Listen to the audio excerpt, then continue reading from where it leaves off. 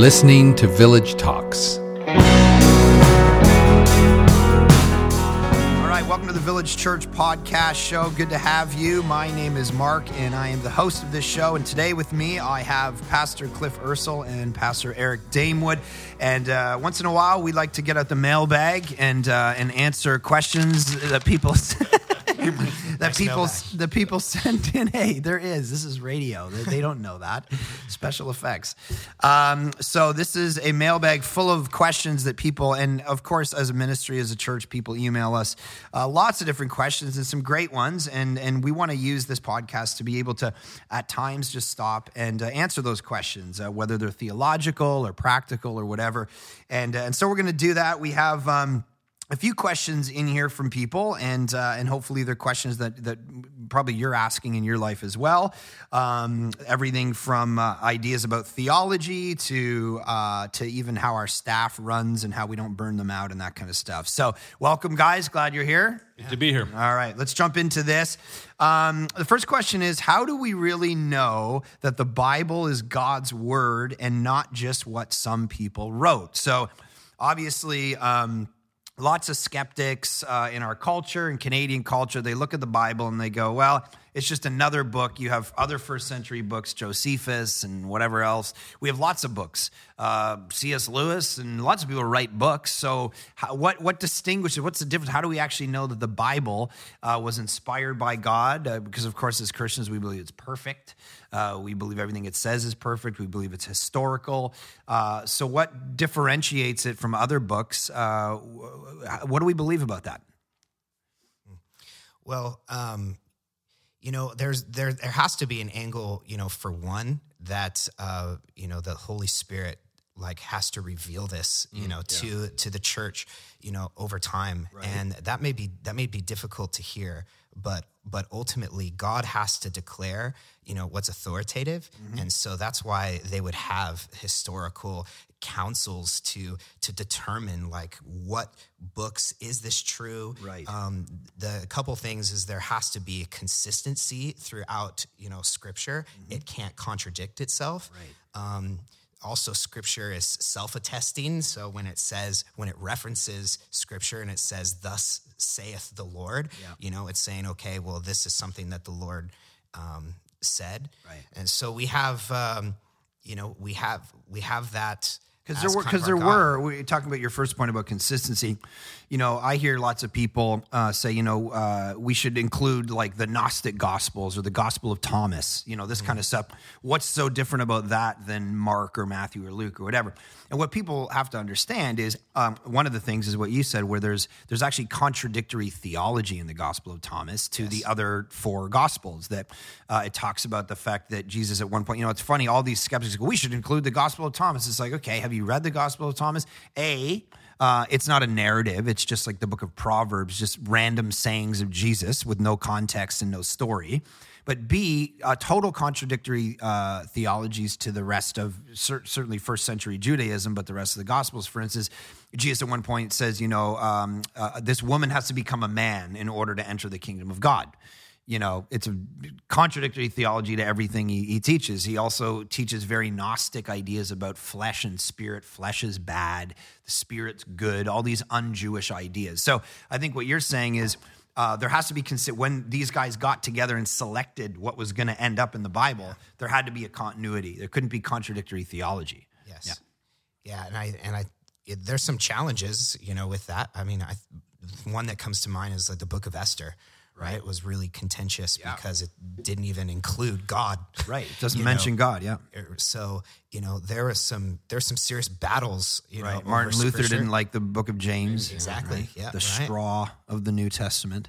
Yeah. Right. So, but I think we have to trust that God works through the wisdom of many, through the discernment of many and the Holy Spirit in them to bring about consensus. Right. And man, to have this much consensus, you don't have even denominations. Crazy. Think about all the denominational distinctives, and you don't have, the Pentecostals and the Baptists saying, oh, well, we don't like Matthew, and well, we don't like Revelation. Right. There's great consensus because of the consistency and the self-attesting of Scripture and what the Spirit has revealed to us. 66 books written over the course of thousands of years, and a beautiful continuity. Even in the archaeology that's done, the comparing of an Isaiah text found 400 years ago to one, that they're the same other than tiny little accents. It's crazy. Cliff. Yeah, we can go even more. Maybe the jaded person goes, I don't even trust the humanity, all the people that have agreed with what history says. I'm too jaded, or I'm too much of a skeptic. I want to check for myself. And you can even compare what the Bible says with what we know historically. Some of the prophetic examples in the Old Testament, even in specific, about where Jesus will be born. How he'll be born or whatnot, that you can sit there and go, there are a bunch of other tests that we can do to actually verify, if nothing else, the validity of the information. Right. And if you can agree with the validity of the information, the accuracy of the information, then you eventually have to go, well, then how was this comprised of? And you're going to have to, eventually, it's intelligent design. There's a God that has done that. And that's the difficult question for people, is you can investigate all you want, but then you're going to have to do something with the conclusions that you draw from your work and your investigation. And that's going to be the hard thing. Once you ask this hard question, what are you going to do with your findings? Because what the Bible then says is give your life over to Christ. Mm-hmm. Yeah. I think one of the things about it, too, is the beautiful thing about the Bible and Judaism and Christianity is you look at the world religions, and a lot of them are based on very private experiences. I saw tablets. An angel came and spoke to me. I was in a cave. Where Christianity is very public. Everything is, a guy did ministry for 3 years. He healed people. He taught. He died under Pontius Pilate. We know that Josephus, who's not a Christian, says the same thing. There was this guy. He died under Pontius Pilate. There's a date. This isn't mythology. He then appeared to, 500 years. This beautiful public thing that can be, even the idea we talked about at Easter, where you could prove Christianity wrong by finding the bones of Jesus. You can't prove Buddhism wrong. It's too philosophical. It's too esoteric. Yeah. But Christianity is this beautiful public thing, and I think that the scriptures don't there's still, so far through all this history, all the archaeology, there's never been something that an archaeologist found to go, oh, look, this disproves the Bible. Yeah, this civilization didn't exist or whatever. Yeah. Sometimes the Bible are ahead of it. Yeah. Right. But in all the scrutiny, there's been an agenda, of course, to actually debunk the Bible, and so it's not even just random time. It's active efforts to debunk it, and it hasn't yet. Could I recommend a resource? Yeah. Like when I was, investigating Christianity in college really heavily, Evidence That Demands a Verdict by Josh McDowell. Yeah. And it just uncovers the absolute reliability and consistency of Scripture throughout years, because that in itself is a test to the quality. Yep. It's a great resource. Okay, that's similar topic before we completely shift gears into a couple more practical questions. How do you actually hear God speaking to you is a question that came in. We say it in our services, and Christians say it all the time. I really felt God telling me this or that. Kind of, I think there's probably two parts. There's a discernment part of this, but there's also what do we actually mean? And I'll give you an example. I want to hear your answer on this. But I was sitting with my daughter, my 7-year-old, and we were reading Jesus Storybook Bible, and it was the Isaiah one. And God comes and he speaks to Isaiah, and then Isaiah kind of writes it down and whatever. And she said, this is like a week ago. She said, so how do I hear God speak to me then? If Isaiah got to hear God speak to him, why is God silent to me? I can't see him. I can't hear him audibly. She didn't say the word audibly. So how can I? So what do you guys say to that? I can tell you what I answered after, but what do you guys? Yeah, that's so subjective because I think a mistake, with the Isaiah thing, when God is speaking, God doesn't speak like that to us anymore authoritatively. It's written down because it is establishing theology and doctrine and whatnot. And so we have to recognize that, number one, God does not speak to us the same way he spoke to the people who were authoring the Bible. Right. So, but there is... You mean in the sense that there's no thus saith the Lord anymore to specific individuals that can look into your life and say, God told me you are supposed to wear a red shirt tomorrow. It is 100%. This is authoritative. That is closed with the Bible. Like that? No. Like to tell me I'm going to wear a red shirt. But now for God told me that this is happening about you. That happened to me. God has given me some words that are very specific for people that I'm either bang on or I'm dead wrong. I wouldn't have even been close. And I think you have to ask yourself questions going, if I feel God is telling me this, I have to actually critique it to find out, is this from God or is this maybe my own agenda or some other influence? Right. And I think that's what Christians need to do more and more. And those who hear a word from God, we sometimes are well-meaning and we want to be respectful, but sometimes people get things wrong. Yeah, I think we're super spiritual in our day. We expect, okay, if we don't hear the audible voice of God, then it's not real. And it's like, oh, if you have just an impression or feeling, well, that's just coming from within yourself. And so there are two things on that for me. First of all, we have to reclaim as Christians that the way that God speaks to us today is through the word of God. Yeah. That it has to be scripture, that there's not necessarily this micromanaging of every aspect of our lives that God has to talk to you. If you don't hear that audibly, then you're not hearing the voice of God. God's saying that his word is sufficient. Therefore, that's all we need to hear from God is in his word. And that's what I talked to Hayden about. That was my first thing is you can hear from him, but it's in the Bible. Yes. And so when we read scripture, whether it's Isaiah or Matthew or whatever, that is God speaking to us today. That's the authority that we have. So go ahead. And I find that through that the times I've never heard the audible voice of God. Maybe some people out there need to hear that's like, whoa, their pastors haven't heard the audible voice of God, perhaps, and so for me, when God is it's happening right now. It's happening. To everyone listening, it's breaking through the studio. When I'm reading scripture, I find that it's just providing wisdom and clarity to my life, where there's just this affirming spirit sense where God is teaching me through what he's saying, through what he's revealing in the world, and through the word applied to my life. And so I think those generally tend to be, for me, in my subjective experience, how I hear the voice of God. It's such a great point, because I think sometimes we're asking God to speak on matters that he's already spoken. Absolutely. And so, like, for me, I'll sit there and, some people will say, well, God really told me to date and marry this person, or God told me, to conduct myself a certain way. And I'm like, yeah, that's not consistent with the Bible. Right. And they sit there and they're holding on to, no, this is what I believe. And it's an important discipline to actually let the Bible be the first and foremost authoritative way. I'll tell you a great example is when I was considering moving here to Canada from New York, and I was praying about it. We had our first trip. I went back, and one of the pastors shared a passage from Acts where the church at Jerusalem sends away Paul and Barnabas. And one of the things that I was wrestling with is like, man, God's doing awesome things in New York. Why would I leave that? And one of the pastors said, this is an example of God sends the best sometimes. Sometimes we don't always send people Eric's that we're training. The best in that analogy. I'm humble. Yeah. But totally. I guess I was the leader. I mean? And in the case of Paul and Barnabas, it's like they're the best guys probably in the world to be leading your church, and yet they get sent out from the church at Jerusalem.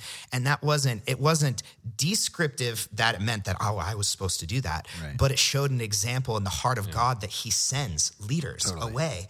And so that was affirming to me, and the Spirit spoke to me in that sense, affirming that I should go. That's good. So then let me push back from a more charismatic side, because those are good Baptist answers that we have. Read the Bible and stop eating bad pizza. But are you guys saying that there isn't a sense that we can still get impressions or have those whispers, have the Holy Spirit speak to us in very specific circumstances? No, I'm not saying, not saying that at all. God does. And the irony is, a good Baptist answer, the fact that my background is charismatic. I've had a lot of experience in this, and I've just learned to critically. Well, last time we talked about that lady who came up and said you're going to die in a car accident. Yeah, So, yeah, and that's why I think we just need to be more critical. So when God does give these impressions, I will always ask myself certain questions. Will this actually help the person grow in their understanding of who they are in Christ? Is whatever I'm about to say consistent? Does it mirror biblical principles and different things like that? Is this something that's going to help them just in life, or is there something self-serving for me? And I remember once I had do you want a really crazy story? I was running a youth group, and I had this crazy impression with this one girl, and I said, hey, you and your boyfriend are here, and you're going to take back your baby. Mm-hmm. Like, I'm either bang on or I'm totally off. You know, obviously the backstory is she had a baby, she gave it up for adoption, and her boyfriend were going to actually take the baby back. And she looked at me shocked, and she goes, how did you know? And so I just began to talk, and that was one of the most difficult ones for me, because how do you test that with Scripture? But yes, So they what? They were going to take back the baby from the people that they've given it to? Yes. And were you saying you shouldn't do that? Of course. You were saying you've blessed that family. Yes. Do not do this. Take the baby back. But this is your intention. I believe the Lord revealed that to me. Okay, interesting. And I verified that. She goes, that's exactly what we were going to do. And I was you able didn't know to anything about them at all. No, you none were at just all. given this. Yeah. Okay. Wow. Yeah, that's good. Yeah, and I think sometimes when we're talking about some of these more explicit, charismatic type, like, man, God just told me to do this, like right in this moment.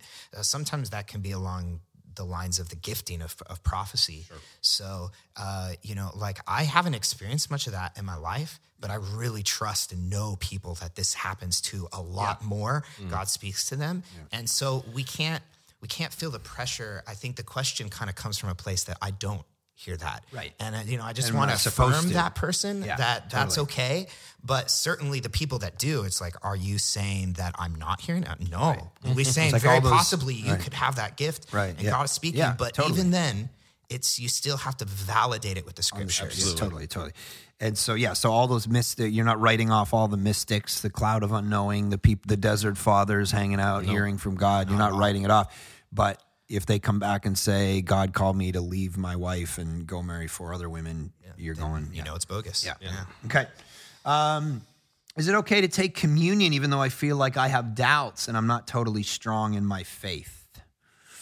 You guys think about that? That's one of the things we tend to do is we enter into certain Christian disciplines based on how good we feel about ourselves. Mm-hmm. And I think what we're doing is we're putting ourselves in the center of that equation. Right. And what does the Bible tell us? Actually, that Jesus is the center. And so, yes, I think it is okay for you to take communion, even if you don't feel good about yourself, because the whole point of communion is we feel very good about Jesus and what Jesus has done on the cross. And that's what we're actually celebrating, not how good we feel about ourselves, but what Christ has done. Right. So I actually encourage people to do it. But what about there's clearly passages in the Scriptures, 1 Corinthians, that says this is a very weighty experience. And Paul even alludes to this idea that people are getting sick because they're doing it or dying. It's a crazy passage. Yeah, I know. Because they're doing it in an unruly manner. Of course, there's a historic thing. They're all eating communion and sleeping and having orgies and whatever. But there's this sense where they're doing it in an unsacred way, or maybe it seems to allude, I could see people reading it and going, man, my righteousness and how I'm walking with Jesus right now is connected to my worthiness to partake at some level, don't you think? Yeah, I think it's at the level that by the time we're actually partaking of the elements, we are to have prepared our hearts for communion and actually dealt with our sin. Right. So in my mind, if this person is struggling with doubts, and they know that they're struggling, that they need to be confessing those doubts. They need to be confessing those struggles and bringing that to the cross, allowing Jesus to wash that with his blood, to be forgiven, and then to take it. Doesn't mean that the doubts go away. It just means that you're confessing it. To not confess it, I think in that case would be taking it in an unworthy manner. Yeah. Do you think there's a time, even if I'm a Christian? So obviously, if you're not a Christian, it's pretty clear the scriptures are saying don't partake. Yes. But if you are a Christian, is there ever a time where you're in a season of life where you might be involved in habitual sin or something where you don't partake? Yes, absolutely. Yeah, because there can be, I think sometimes the pattern is you take forgiveness like for granted, and you're like, sin, oh, God forgive me. Sin, God forgive me. Right. Sin, God forgive me. And then there's kind of this point where you got to, you just got to realize, like, am I allowing the grace of God to transform me? The grace is still there. We don't want to say that the grace isn't there. Yeah. But am I allowing it to transform me? Maybe need to take a step back and realize I haven't really focused in on the cross. Right. Now, I turned this a bit into righteousness, but their focus was doubts and a lack of faith. So talk about that. Communion in regard to maybe I have doubts. Maybe I'm a Christian, but I'm wondering if this is all true. I'm not sure how deep my actual faith goes. Is it okay to partake then? That's a tricky question because I think in Scripture there's often this tension. Like, the father, there's his dad who says to Jesus, I believe, help me with my unbelief. Right. And there's this tension that we live in that I believe God is being gracious. Mm-hmm. And so if you're sitting there going, I believe that Jesus, what he did on the cross, actually allowed me to have forgiveness before God the Father, and then you're still working that out, yes, do it. If you're questioning, is God there? Is Jesus God? Mm-hmm. Is what he did, in fact, going to transform me? Then you maybe want to hit the pause button, get that sorted out before you hit the communion table. Yeah, man, I think, the nice thing is you have an example in an apostle, right? Thomas. Mm-hmm. You have an example, I think, in plenty of Christian leaders, like giants, like Spurgeon, right? Struggled with his faith.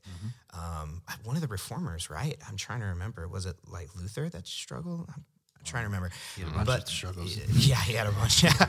But the thing is that it's not new. Some people think they're struggling with their faith. They have their doubts. Augustine. That's there's massive sexual craziness in his life and working through all that. Yeah. Totally. This is not new. You're not unique where you are. And it's just like anything else where Jesus has paid for that brokenness in the world and in your life, that brokenness, that crisis of faith. He's paid for that. Yeah. He's the one who gives faith and grace. So we have to recognize that our belief comes from God first and foremost. Yeah. And so we can't feel this pressure that it has to originate in us, but we just have to say, God, give me more faith. And I think, it's good. And doubts aren't a bad thing because doubts say that I'm not necessarily just believing in everything. It's I doubt because I'm not just going to believe what anybody tells me. I'm trying to be critical. I'm trying to be exclusive in what I believe about things. So it's not a bad thing to doubt and to wrestle because, as we said earlier, God knows that, hey, I'm not a physical being that's hanging around.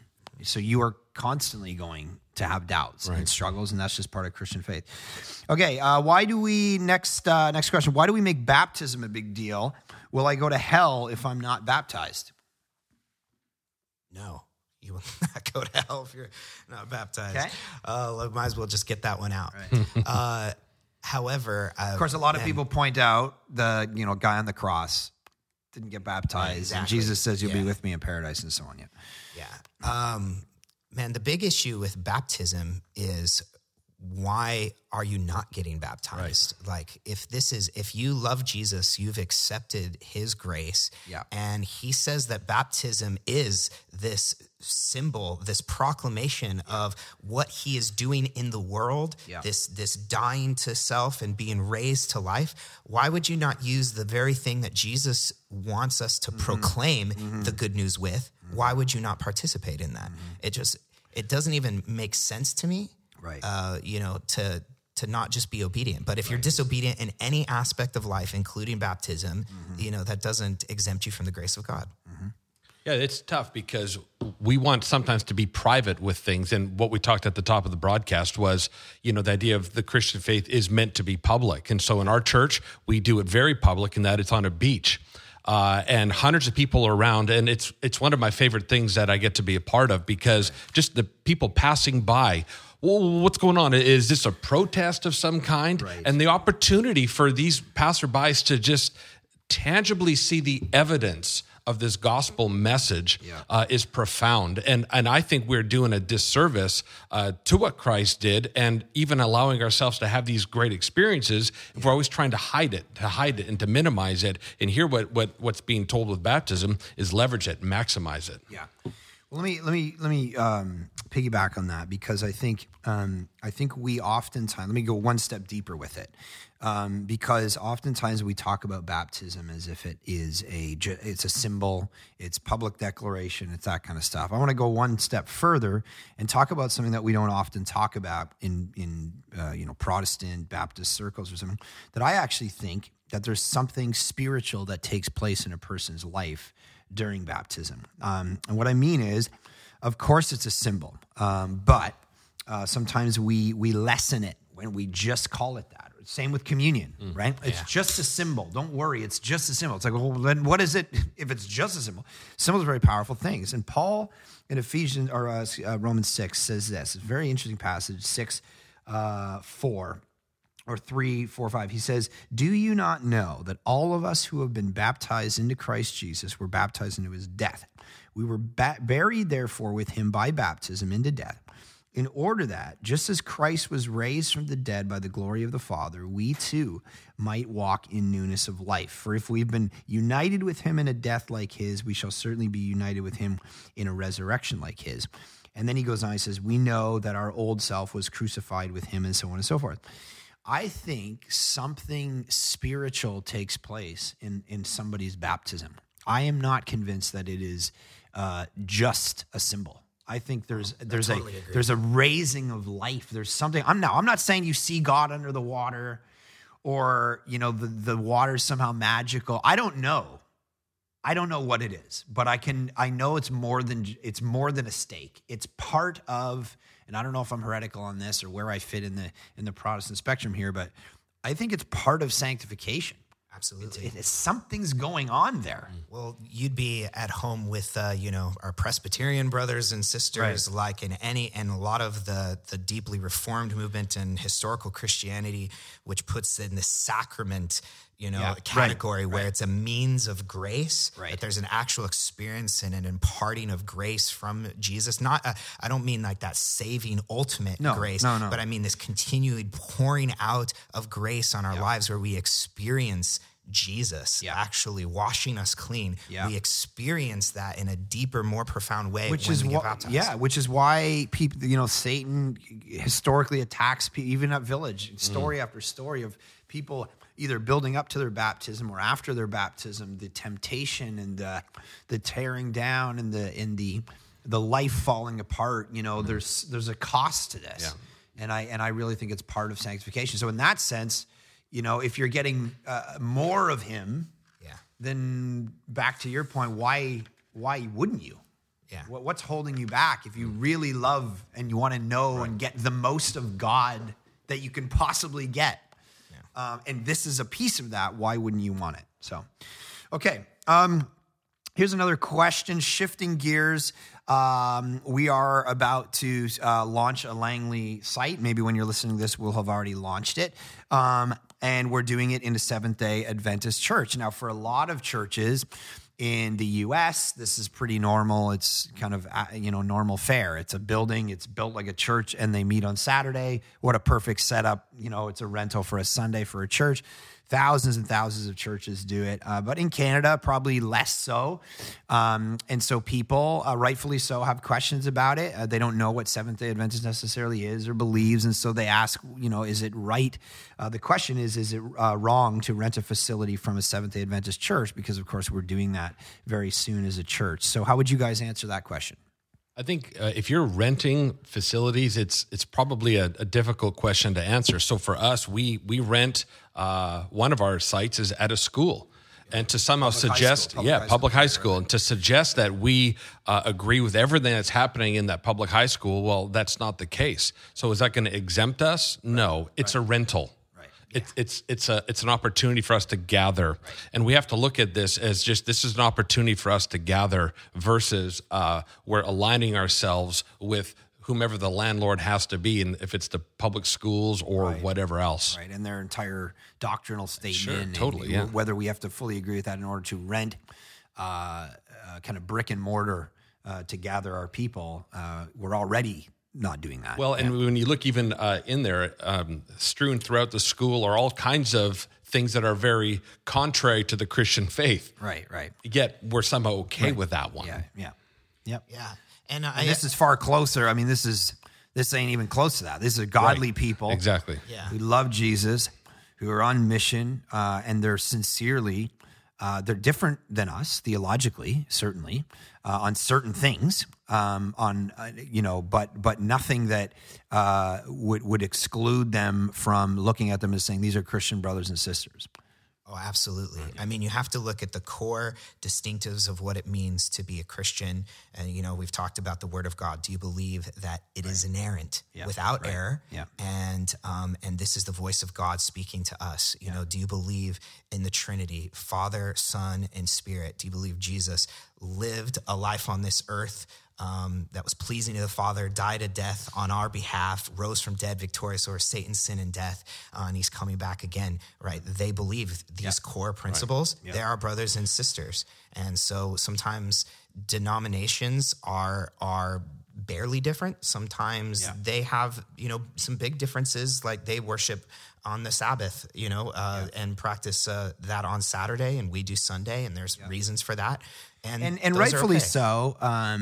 There are a spectrum of Seventh-day Adventists as well, and there's extreme on the spectrum that we probably wouldn't necessarily look at and go, oh yeah, this is exactly what we believe, but that's not the space we're renting. Right. These guys, we have a relationship with them. I've been out with the lead pastor multiple times. A great guy, great staff, people who are on mission. They've come to Village multiple times. They want us to help them reach people for Jesus, whatever we can do to help them. So real hard for God, these people. And so, we probably are discerning enough to not just go, hey, we'll just rent anything, especially if it's if there's any kind of religious thing, we want to be sensitive to it. We probably wouldn't go in and rent a Sikh temple just because it's brick and mortar. And so we then did look in and say, on the spectrum, this is an evangelical group of people who want to reach people for Jesus and share our theology, except for some of these non-essential theological points. So, Yep. Okay, one more. Why doesn't God correct Christian leaders when they get out of line? He seems to keep blessing them. What is our role? And then it's the second piece of this. What is our role in correcting bad theological teaching? So the first one is, hey, there's all these ministers. They got their private jets. They're sleeping with whomever they want to sleep with. They're all over the map. Their theology is a disaster. And yet they seem to profit. They seem to have big ministries, big buildings, nice suits. What's the deal? I mean, for me, this is David in the Psalms going, wow, what's going on here? Why are all the bad dudes winning and all the righteous dudes losing, We gotta, this is classic. We have this temporal worldview. We're so isolated that we're like, oh, if somebody's blessed in this life, might be a curse. Where you have 70 years. Yeah, it might be a curse. I mean, the way Jesus talks about riches, that's they can curse you. You better be careful if you want to get into mo riches. Money, mo problems. That's how the message interprets. Jesus. But the thing is Scripture says that people who preach the word will be held doubly accountable for what they say.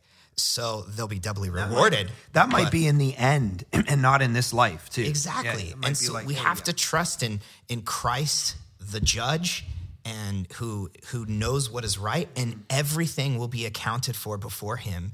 And I think that's important because I think when some people say blessed, they don't even mean financial. They go, why does my 30-year-old faithful friend die of cancer and these guys are living till 80? It's Ecclesiastes. It's this stuff's going to wash out in the end, but it ain't going to wash out in this life. We're allowed to lament that.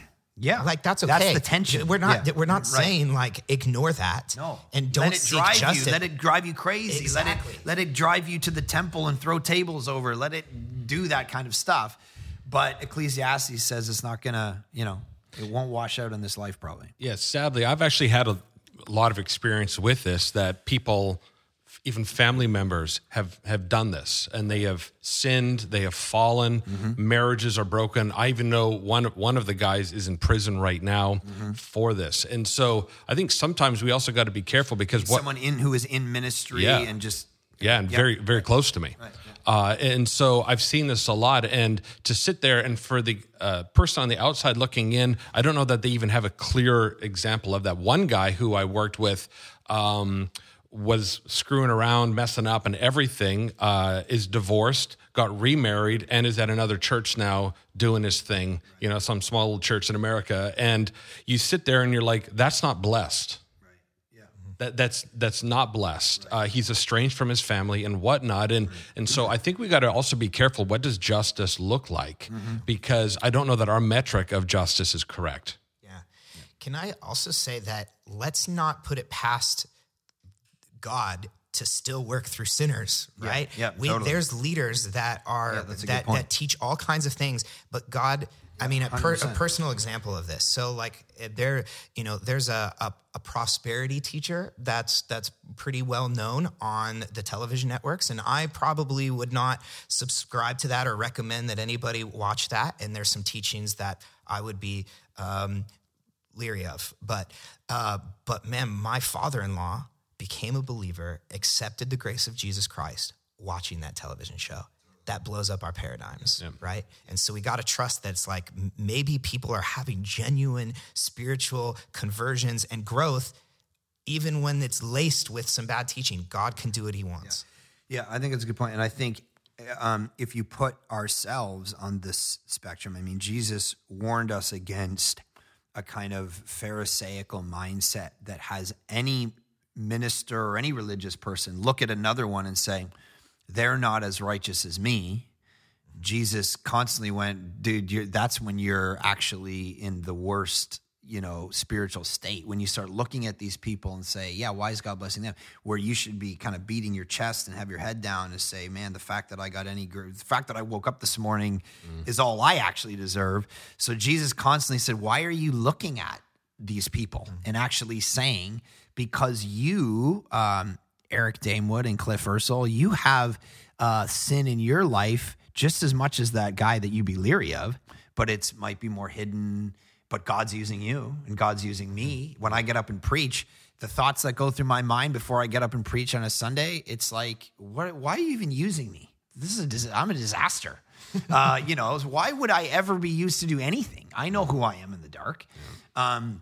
So I think it's a good point, Eric, just reflecting on our own. It might not be as public, but is the amount of it any less? I'm not sure. I'm not sure it is. And yet he uses you. Yeah. Absolutely. Yeah. So I think Jesus told a lot of parables getting us to go, the mathematics of grace are completely upside down. And that's the tension is like, it's like we need to be focused on the logs in our own eye. Yeah. Yet we still need to preach truth. Yep. We still need to seek it. We still And be need to have discerning. we need to be discerning. Yep. We need to, the Bereans, right? Yeah, So, and they're that's praised why- for investigating. Yeah. And that's why the second half of this, what is our role in correcting bad theological teaching? I think Paul does say that it's the role of an elder to protect the sheep, that it's the role of the elder to teach good doctrine and refute bad doctrine. So all of that's on the table. It's just not, it's dealing with the ideas. Okay, this is my, I could be actually completely wrong on this, but because it just came to me. We're more, okay, I won't say exclusively. I'll say we need to be more focused on the bad ideas versus the people teaching those ideas. And so I think in the first century, Paul did call out people. So I'm not saying that you can never name a name. Yeah. I'm just saying it doesn't seem to be the focus. You need to focus on the theological inaccuracies of the ideas, but not keep naming people that are attached to those ideas. And then teach your people good theology so that they can discern bad theology when they turn on the TV and they see it or whatever. I think one of the things is, what are you trying to accomplish? Like with the idea with bad theology in the context of an elder doing that, it's to care for the people that they have an influence over. that God has given them that. And so for a guy to just sit and, shout from the rooftops random, periodicals and opinions, I don't know that that's actually presented in a way that's going to have a helpful effect.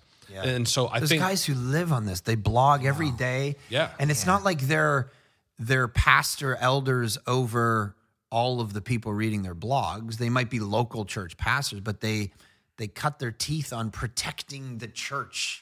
But it's done with. It's are done. We supposed to? I don't know. It's done with. I feel with vindictiveness. Often, there's not a lot of humility. Where when I'm dealing with someone in the church with bad doctrine, I'm doing it for love, out of concern for them as a person, not to vilify another person, but rather to build up the person that God's put in my charge. Yeah. There's this attitude almost where it feels like, again, maybe I'm judging these people now. So now we're judging the judges. Now we're judging the judges. But I guess let me just point out maybe a general tone that I perceive is to be a little bit arrogant that we're right, instead of compassion for protecting the sheep. Right. Because I think there is a point where there are wolves. There are wolves. And we have to say, look out, this is a wolf. But it's always from, our back to the sheep, pointed out at and trying to say, hey, we want to protect and just guard the purity here. Yep.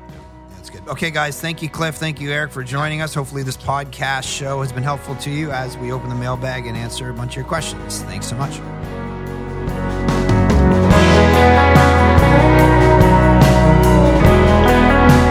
Thank you for listening to Village Talks. You can find out more about Village Church, including ways to support the ministry, at thisisvillagechurch.com.